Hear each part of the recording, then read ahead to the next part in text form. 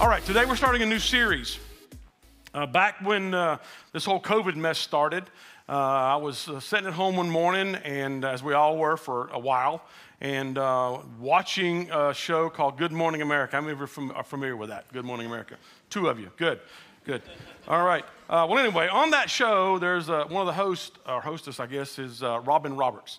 And Robin had a cancer scare, and she went through all the treatments, and she's come on the other side of that now. But one morning, she made a statement, and it has never left me. And I've kind of built a sermon around it. She said this. She said, you have to make your mess your message. You have to make your mess your message, or make your mess your message. And so for the next couple of weeks, at least, we're going to talk about from mess to message. How do we take the mess of our life? Has anyone ever been in a mess? Okay, I didn't think I was the only one, but I just wanted to make sure this morning. So we're going to talk about making your mess your message over the next few weeks. It may be 2 weeks. We may wind up doing 3 or 4 weeks. I'm not sure just yet. This thing seems to have taken on a life all of its own as I began to study and prepare it. So here we go with message number 1 in From Mess to Message. I've been reading a book by Dr. Sam Chan. It's called Leadership Pain and the Classroom of Life. And I'm telling you, it's such an impacting book. But he made a statement in there, and then I listened to a podcast that he was on, and he made the statement again. And here's the statement. You will only grow to our threshold of pain. Okay? We will only grow to our threshold. Have you ever heard someone say something, and you go, I wish I would have said that. I wish I'd have thought about that myself. This is one of those. You will only grow to your threshold of pain. And so if you have a low threshold for messes, then you're not going to grow very much. If you have a high threshold, then you can expand and you can grow. Because here's what I have known. And as I've gotten some years on me, I begin to realize this more and more and more. Because here's the thing. Our lessons are learned through the losses or through the difficulties. If everything goes well and you win every time, you don't really learn a whole lot. But if you lose, you get the stuffing knocked out of you. You step back, if you're smart and you're intuitive enough, you step back from that and go, okay, what can I learn from what I've just gone through? What are the lessons that I can take away from this? And so this whole series is going to kind of center around how do we learn the lessons, and then what do we do with the lessons that we've learned? From our mess to a message. Because here, and this is another thing that I know, and I've said this to you many times, and I'm going to say it again, and you'll see it a lot during this series. The pain in our individual lives is just as much about other people as it is about us. Okay? The pain that you and I go through is just as much about others, I'm talking into the future, as it is about what we're going through right now. And if we learn the lessons, if we go through that situation, that difficulty, that mess that we're in, and we embrace that and pull everything we can pull out of it, there's going to be an opportunity later on, if we utilize it, if we're open to it, to speak into the lives of other people that are going through similar situations. The thing that I don't want, if I'm going through a difficult situation, I don't want somebody looking at me that's never walked down that path and going, well, here's what you need to do. You know, for example, there's a guy that he's not teaching anymore. Actually, I think he's passed away now. But he used to teach the basic youth conflict series. He went all over the country and all over the world. But he was a single man in his 50s and 60s, and he was teaching on family. Now, you might have an idea about family, but when he stepped into the arena of marriage, I just turned the switch off. Why? Because he's never been married. And he's going to tell me how to be married? Let me tell you something. If you have never been married, you don't know how to be married.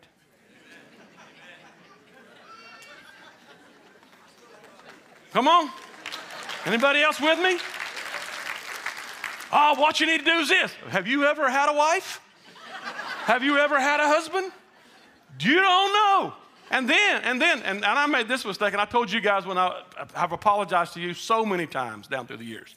Ryan and Beck are our youth pastors now. I was the youth pastor here for 8 years before I became your lead pastor. And I have apologized to you profusely for the last 29 to 30 years. Because I would try to tell you how to raise your teenagers. and tell you, no, you need to do this, and no, you need to do that. And what I understood was culture, but I didn't have any teenagers. So some of you were very gracious. Yes, yes, Pastor Phil. Yes, Youth Pastor Phil. Yes, yeah, okay, Phil. Okay. Okay. You were so patronizing. So gracious. And then our kids hit teenage years, and it was an awakening of epic proportions. And I have since that time apologized to you over and over and over, because I can tell you this, until I had teenagers, I didn't know anything about a teenager. Same thing with youngins. You get kids, you go, you know, I mean, you learn all kind of stuff. When it comes to the messes of our life, we go through them, and maybe it's because we made bad choices, okay? Maybe it's because situations in the lives of others have been thrust upon us. Maybe it's because the enemy has attacked us. It could be a plethora of things, just a whole bunch of stuff. I'm not one of those proponents that says to you that every negative thing that happens is an attack of Satan. I don't want to give him that much credit. Okay, because it's not. I mean, there's a whole lot of times that I've been in a mess that was of my own making. I made a bad choice, and I was in a mess. And then I had to figure out how to make the right choices to get out to work through the mess. I'm not going to go, well, Satan caused me to make a bad choice. The devil made me do it. Doesn't work, okay? It doesn't work.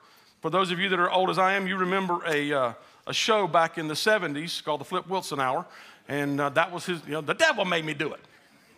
The devil doesn't make you do anything. All right? So we're going to talk about this today. Genesis 50, verse 20 says this: "You intended to harm me, but God intended it for good to accomplish what is now being done, the saving of many lives." So what I want to do today is kind of give you a few examples from Scripture, and then we're going to close out. And what I want to do, use this morning as a springboard for next week when we start to get down in the weeds of how do we navigate the mess. How do we work through the mess, learn the lessons, and then start imparting it in other people later on in life? So let's talk about the first guy. The first guy is in John 9. He's a blind man. He's blind from birth, and Jesus comes along, and the guy wants to get healed, and so Jesus spits. For a lot of you, this would be the end of the miracle. It would never happen because you don't want anybody spitting. You know, Jesus didn't chew or anything like, not dipper or anything like that, but he spat. He spit in the ground, and he took it, put it in his hand, put some dirt, spit on it, mixed it up in a clay mess of mud, and he put it on the guy's eyes. Now, think about it, ladies, gentlemen. How many of you, if this morning I told you, if you need healing for your sight, come forward, you take off your glasses, and I spit in my hand with some dirt, and I start rubbing it on your face. How many of you go, I'm going to get in line for that? Not many of us are going to do that.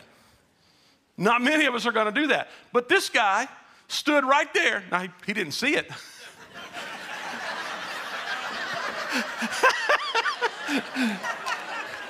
He don't know what's happening.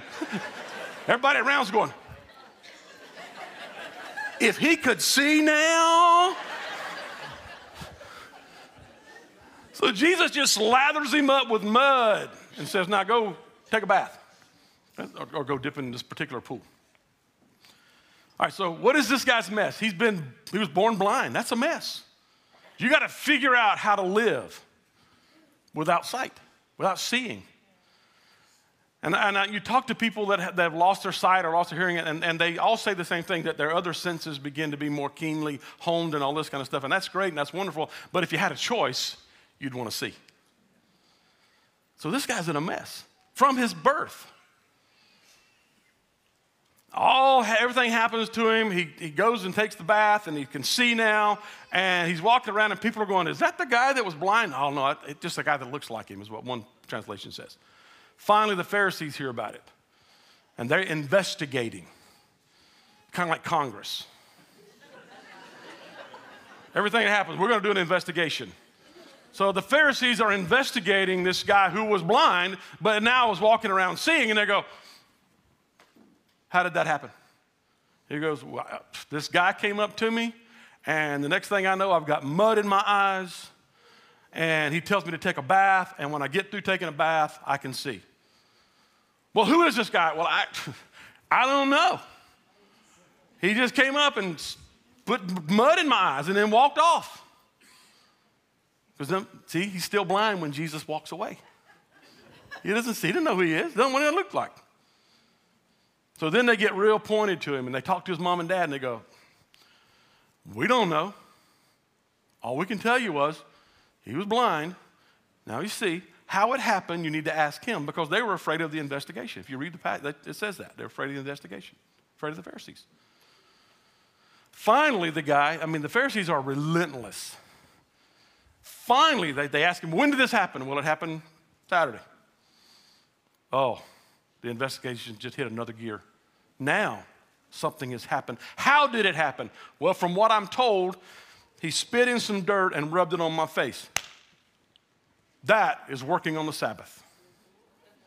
Pharisees are ticked off now because the Sabbath has been violated. And so they really start questioning the guy. And he finally just says, look, all I can tell you is this. I was blind. This guy healed me, and now I can see. That's it. Now, not to be outdone, the Pharisees they booted him out of the synagogue. But his message was this. I was this, now I'm not. Okay? From mess to message. Another blind guy in the New Testament, the disciples go, why is he blind? Is it his sin or is it his parents' sin? And Jesus said this, and here's this is the kind of the kicker in this whole thing. He said, neither one. It's not about their sin. This situation, this mess, is so that I will be glorified and the Father will be glorified. Okay? From mess to message. Second person, there's a lady in John 4. She has a not so stellar reputation to a point where she can't even go to the well in Samaria at the time that everybody else goes and gets water for their houses or for their flocks. And so she goes in the middle of the day when there's nobody going to be there because it's hot. If you've ever been over there in that region in the middle of the day, it's hot. So she goes, and Jesus is there, just sitting there. And he asked her, hey, can you give me something to drink? And she goes, well, you don't have a pot or anything. And then they start having a conversation. Living water and all this, and finally he says, go get your husband. And she said, I don't have a husband. He said, look, I know that. As a matter of fact, you've had 5. And the guy you're living with now is not your husband. And then he talks to her about living water, and he talks to her about getting to a place where you will never thirst again. He introduces himself as the Messiah. And she responds by hearing everything that he said, accepting everything that he says, and runs into the village and says, y'all got to come see this guy. He told me everything that I've ever done. He told me everything I've ever done. Her mess, 5 failed marriages. Living with someone outside the bond of marriage.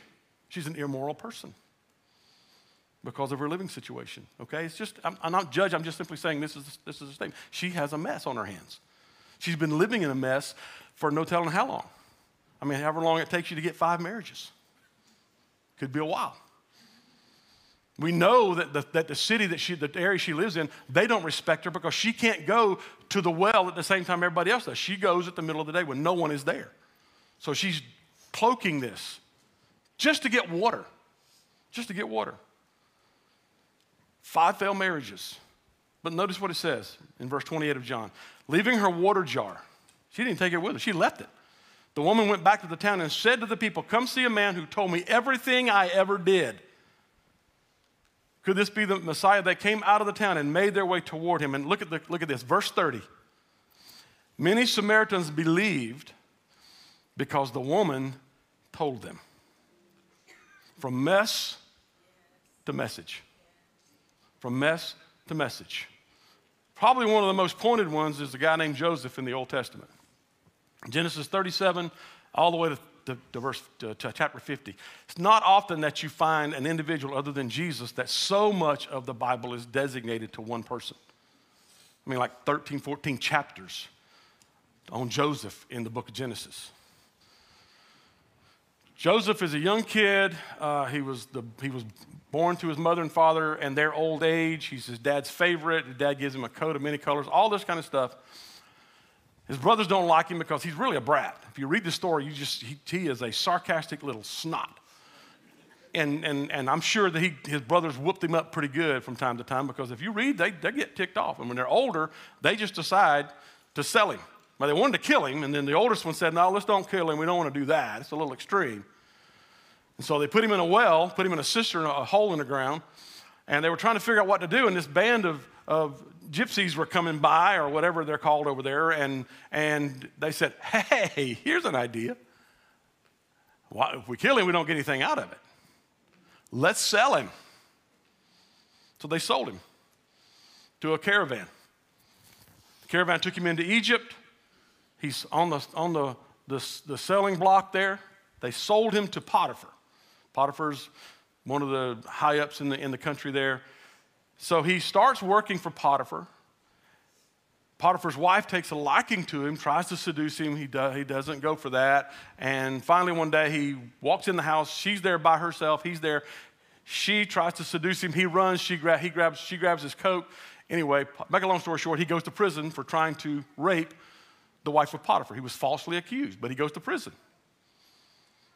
While he's in prison, he excels. But got two of his cellmates there that are in prison, and they both have these dreams, and they're worried about the dreams. And he says, look, tell me your dream, and God can interpret those dreams. So he tells them, and so he interprets the dreams. And one of the dreams was really rough on one guy because he lost his head. And then the other guy, he gets reinstated to his position in Pharaoh's court. And he said, and Joseph tells him, he said, now remember me when you get out of here. Remember me. Well, the guy forgets him. So now, not only has he been sold into slavery by his brothers, he's been falsely accused by Potiphar's wife. He's in prison. He's befriended some people. He's helped them get out of prison, but they don't remember him, and so he stays in there for years. He stays in prison.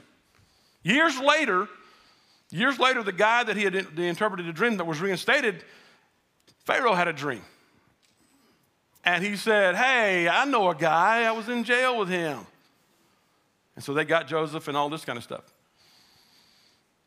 Ultimately, when you read the story, there's a great famine across the land. Joseph is elevated to second in command of all of Egypt, and his brothers come to Egypt to buy grain. And it's there that he is reunited. I'm skimming over a whole bunch of the story. But here's the thing. There's a point in time when his brothers are concerned. After his dad dies, after their father dies, his brothers are concerned, now that their dad is dead, that Joseph is going to turn on them. And he says, wait a minute, brothers. He said, here's the deal. I would never do that. Here's why. What you intended, his actual words were, what you meant for evil or for harm of me, God has used for good. From his mess to his message. From his mess to his message. You ever consider Jesus in this stuff? From mess to message with Jesus? I mean, think about this for a second. What if you were born for the specific purpose of suffering unimaginable torture, pain, agony, suffering, and ultimate death? That's why Jesus was born. His message out of that is twofold. The first part of his message is, I have come. For what? John 6:38, to do the will of my Father. John 12:46, I've come into this world as a light so that no one who believes in me should stay in darkness. Luke 19, I have come to seek and save the lost. And John 10:10, I have come that you may have life and that more abundantly. He was born to suffer. He was born to die. An agonizing, horrific death on the cross. That's the purpose that Jesus came into this world to do. He was born to go through that stuff. And he's in a mess. Everybody's abandoning him. He's all alone. He's dying naked on a cross. Everybody's ridiculing him. They're all this kind of stuff, spitting on him, doing all kind of stuff. That's the life that Jesus had. That's the mess that he's in. But he has this message for us. He was telling the message before he ever went to the cross. I have come to do these things. And in Luke chapter 4, Jesus, he comes into Nazareth there, and on the Sabbath, he goes to the synagogue, which was customary, and they hand him a scroll. He stands up to read. They hand him a scroll of Isaiah, and he reads this passage. He said, the Spirit of the Lord is on me because he's anointed me to proclaim good news to the poor. He sent me to proclaim freedom for the prisoners and recovery of sight for the blind, to set the oppressed free, and to proclaim the year of the Lord's favor. And then he says this in verse 21, today this scripture is fulfilled in your hearing. So what is the context of that scripture? Well, you've got to go back to Isaiah 61. Here's the entire context. Now listen to this. Follow along if you're in YouVersion. Here it is. The Spirit of the sovereign Lord is on me because the Lord has anointed me to proclaim good news to the poor. He has sent me to bind up the brokenhearted, to proclaim freedom for the captives and release from darkness for the prisoners, to proclaim the year of the Lord's favor and the day of vengeance of our God, to comfort all who mourn, and provide for those who grieve in Zion, to bestow on them a crown of beauty instead of ashes, the oil of joy instead of grief and mourning, and a garment of praise instead of a spirit of despair. He came, his mess was the cross, but his message was, I have come to exchange something. I've come to make sure that you have this divine exchange that takes place, that in your grief, I'm going to take your grief and I'm going to turn it to joy. That when the fires come in your life and there's nothing but a pile of ashes, I'm going to turn the ashes into a beautiful thing. And I'm going to give you, instead of despair, I'm going to have a way that you can exchange despair and depression and all this kind of stuff for gladness. Okay? This is why he came, from mess to message. But then notice this. From all of that, the exchange is still taking place. They will be called oaks of righteousness. Verse 4, they will rebuild ancient ruins and restore the places devastated. They will renew ruined cities that have been devastated for generations. Jesus came into this world. He went into a mess. He lived a mess. He was obedient through the mess. And he came to bring beauty instead of ashes, joy instead of mourning, praise instead of despair. That's why he came into this world. So to show you and I that our mess doesn't have to be the end. That from our mess, we can proclaim something. From our mess, we have something to say to people in a mess. Amen. They will be called what? Oaks of righteousness. What does that mean? What's that all about? Let me tell you something. When you're in a mess, you feel like you're in a vortex of a tornado. You're blown here and there all over the place. Every time you get hit, you get knocked down. You feel like you're rolling around on the ground. You're going here, you're going there, trying to find some help. But what he's saying to you is this: I will do a divine exchange because of my mess. My message to you is I'll give you the ability to be stabilized and consistent. An oak tree. You will be an oak tree. You won't be blown like a tumbleweed anymore. Now you're going to be an oak tree. You're going to rebuild. He doesn't leave us the way we were. He doesn't leave us in the devastation of the mess, and restore and renew the devastation. From mess to message. So where do we start? Well, that's the second part of the message that Jesus came. His first part of his message is, I have come. The second part is this: come to me. Come to me, all who are weary and burdened, and I will give you rest. You ever notice when you're in a mess that it's hard to rest? You ever been in a mess and you just couldn't sleep? You had a loved one in a mess, and it's almost like you take on the qualities of the mess because it's tearing you up inside as well. Yes, we all, you stay.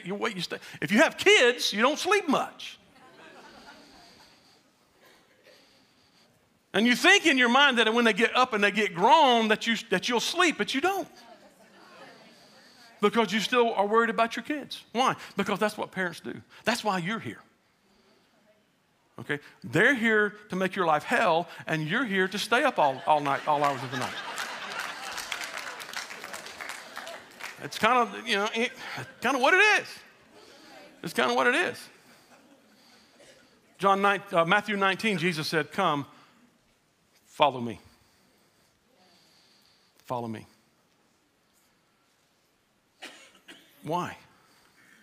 Why do we follow Jesus? Well, Hebrews 4, we have a high priest, a great high priest ascended to heaven, Jesus, the Son of God, So let us hold firmly to the faith that we profess.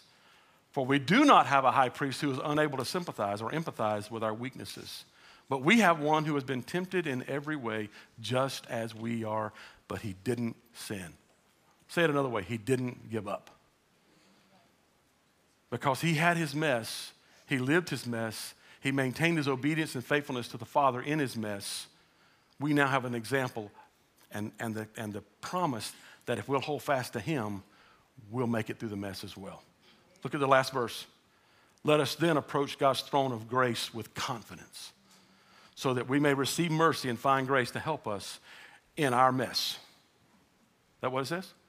It says in our time of need, but mess works. Mess works. So we come to him. Why? Because Paul said it in Philippians 3. He said, I want to know Christ. I want to know Jesus. I don't want to just have a head knowledge of him. I don't want to have some book learning of him. I want to know Jesus. I want to know the power of his resurrection. But you can't have a resurrection unless you participate in the sufferings. That's what Philippians 3:10 says. Why is this so important? Because it's from our greatest pain and from our deepest pain that our greatest anointing comes. From our deepest pain comes our greatest anointings. If. You say, well, you just leave it. No, there's always an if. There's an if. Here's the if. If you fight the pain and you wallow in the pain, you'll never have a message. You'll never have the anointing that God's promised to come on your life. But from our deepest pain comes our greatest anointing if we embrace the mess and work through it. It's hard to do, guys. I'm telling you straight up. It's hard to do because most of the time we run from pain, right? Would you like some pain today? No. I don't want to go through pain. We run from pain, but we gravitate to pleasure, right? Yes, we do. That's just human nature. But in reading Dr. Chan's book, he said something in one of the chapters that I was reading early this past week, and he said this. Oh, no, this was on the podcast that I was listening to. He said this, when you embrace your pain, you will be invited to greater pain. Woo! Well, yeah, I'm liking that. When you embrace your pain, you'll be invited to greater pain, but also to greater opportunity. Why? Because you and I will never grow beyond our threshold of pain. We tend to think when Jesus said, if you're faithful in small things, I'll give you greater things. We tend to think of that in the situation of good things like money. You know, if I drive a clunker and I'm faithful to the clunker and I'm a good steward of the clunker, that God will give me something new someday. But it's also in pain. When we're faithful in a little bit of pain,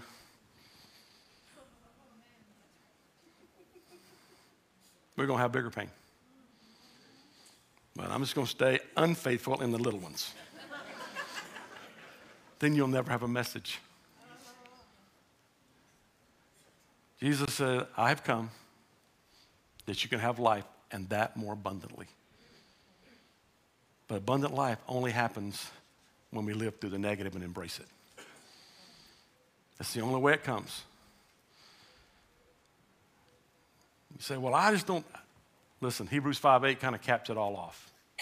Even though Jesus was God's son, he learned obedience from the things he suffered. And if Jesus learned obedience that way, who are you and I to say we can learn it some other way? Don't waste the pain. Recognize your mess as an opportunity for God to bring a message of hope for others. What the enemy meant for evil, God turned it for good. Only happens if we embrace it and work through it. Amen? Let's stand all over the room. I want to ask the altar team to come. They're going to be here around the front. I just want to ask you a question. I'm not going to have you bow your heads or anything like that. But I want to ask you this. The last part of Jesus' message, the second part of the message of Jesus is this. come to me. Come to me. So I just want to ask you this morning, are you working in a mess right now? You got a mess going on right now? In Jesus' name, move out of your seat and move forward and come to Jesus and give it to him. Don't hesitate. Don't wait. You say, well, the lights are on. That's okay. Ain't no big deal. Ain't no big deal. Are you in a mess? You want a message? Come forward right now. Bring it to Jesus. He said, come to me, all you are weary and heavy laden, and I will give you rest. Come to me, not Phil, Jesus. Come to me. Anybody else this morning? You're in a mess? Then come to Jesus. Come to Jesus. Altar team, just begin to move amongst all of these that are here and just begin to pray for folks. We got still folks coming down on this side as well. See, this step forward is about embracing where you are. This is where I'm at. This is what's going on. This is what's happening. This is what's taking place. I'm in a situation. I'm in a mess. I got stuff going on. I got stuff going on.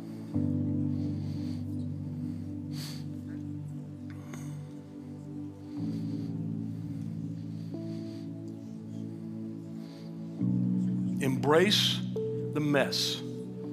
I need 2 or 3 other prayer warriors. If you'd move, we got a lot of folks down here. Need some folks to move. Some over here.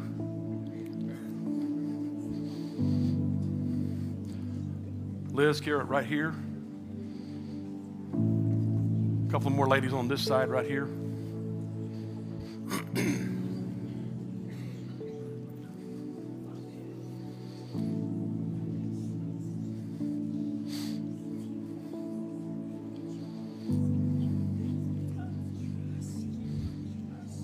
We embrace it. We embrace it. We embrace the situation. It's not about liking it. It's not about wanting it. It's about, this is where I'm at. This is about what's happening. This is what's going on in my life right now. So I'm taking this. I'm gonna own it, and I'm gonna work through it. I'm gonna own it. I'm gonna hold on to it. I'm gonna learn what God has for me to learn in the middle of all this stuff. I'm gonna learn what he has me to learn in the middle of all this stuff.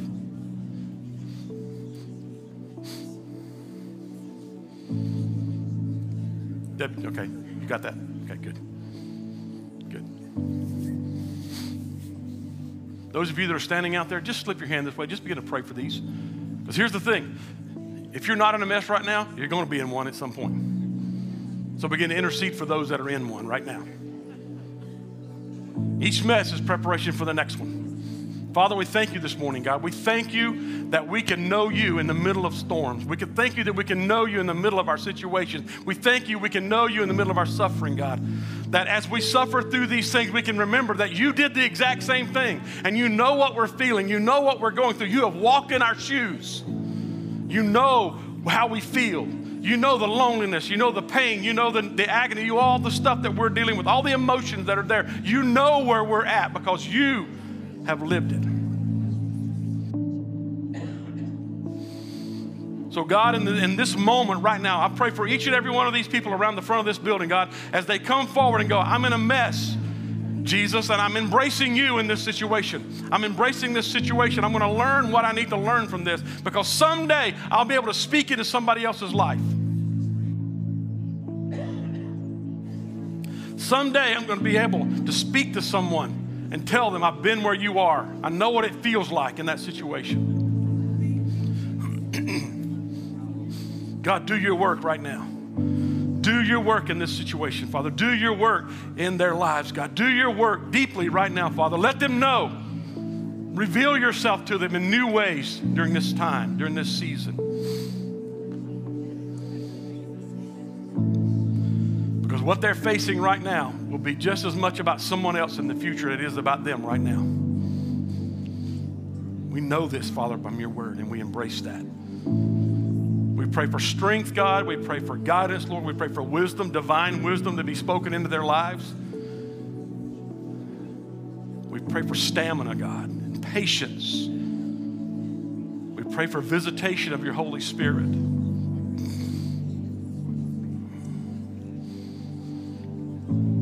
Lift them up. Build them up. Build them up. Lift them up, oh Lord.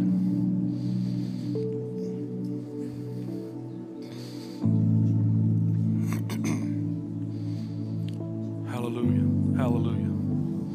We give you praise. We give you praise. While these are being ministered to here across the front, just want to tell you this. Next week, we're going to unpack Isaiah 61. There's some things that we can do. How do we move from mess to message? What I don't want to do is tell you what you should do without telling you how to do it, okay? You know, one application as much as we want content. So next week, we're going to start talking about how do we work through, how do we move from mess to message, and how do we work through this. While they're being prayed for, let's say the Lord's Prayer, and then Tommy's going to come, and he'll close us out. Pray this prayer with me. Our Father in heaven, hallowed be your name. Your kingdom come, your will be done in earth as it is in heaven. Give us this day our daily bread, and forgive us our debts as we forgive our debtors. Lead us not into temptation, but deliver us from evil. For thine is the kingdom, the power, and the glory forever. Amen. Amen. God bless you, Gene.